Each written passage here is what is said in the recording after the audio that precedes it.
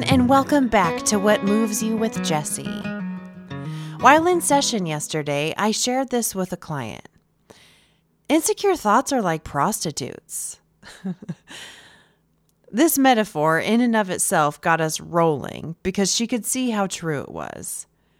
They're seductive and always vying for your attention. But the giggle fest went into full force when she came back with, "And mine are dressed nice and free." We couldn't stop laughing. The feeling was great and did most of the heavy lifting on her getting clear on how she had been getting caught up in insecurity that was an illusion in the first place. It's an amazing thing to start seeing your insecurity as an illusion. When I first heard that for myself, I couldn't wrap my brain around it because my insecurities looked so real. I could analyze where they came from. I could dissect how I became insecure due to that thing and that person and so on and so on. But as time went on and I started to notice how often those insecure thoughts could throw me off my game or how quickly and so easily they could pull me out of a good feeling, I started to think, there's nothing going on around me to really blame for this spin out. What's up with that? In that curiosity, I started to get onto it. I could see how there was something else at play that had nothing to do with me. I could be watching a movie at the end of the day, cuddled up with my hubs, and all of a sudden, I'd find myself worrying about what had happened that day, or what was going on tomorrow, and what I needed to do in my life to be successful. Way to be extreme, brain.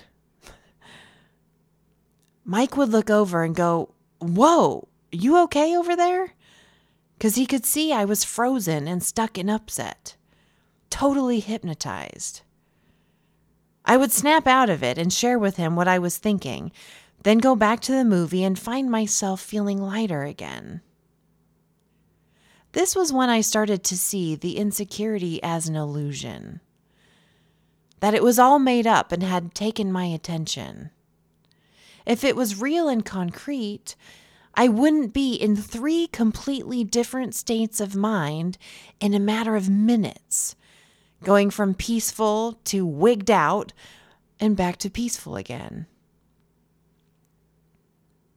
I remember seeing it all again when I was prepping for my Mental Health Awareness Day talk at Bando. I had been focusing a lot on how I wanted to come across when I spoke.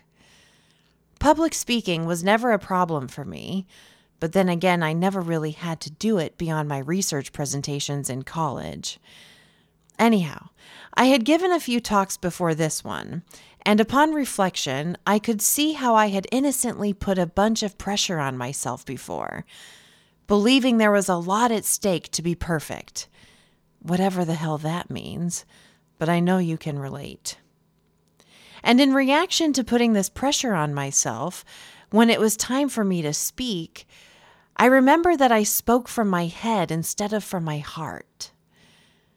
In the moments where I was able to relax enough to wait for my true essence to take the wheel, I connected. I made folks laugh. I enjoyed myself. But the majority of the time was spent speaking from my thinking mind, as opposed to my intuitive mind. So with all of this experience behind me, I knew that for the Bando event, I wanted to speak more from my grounded self, my intuitive mind, my heart. I had remembered Maya Angelou's quote about how people will never remember what you said, but they'll remember how you made them feel. That's exactly where I wanted to speak from, and I was really excited about the opportunity and my clarity. The morning of the talk, I had quite the plethora of nervous and insecure thoughts, so seductively trying to convince me that things could go off course. What if I forgot what I wanted to say? What if this? What if that? And I remember just looking up and smiling and thinking, wow, Look at it go. Look at all those prostitute thoughts trying to lure me in with the come hither move, and I am just not going to take the bait.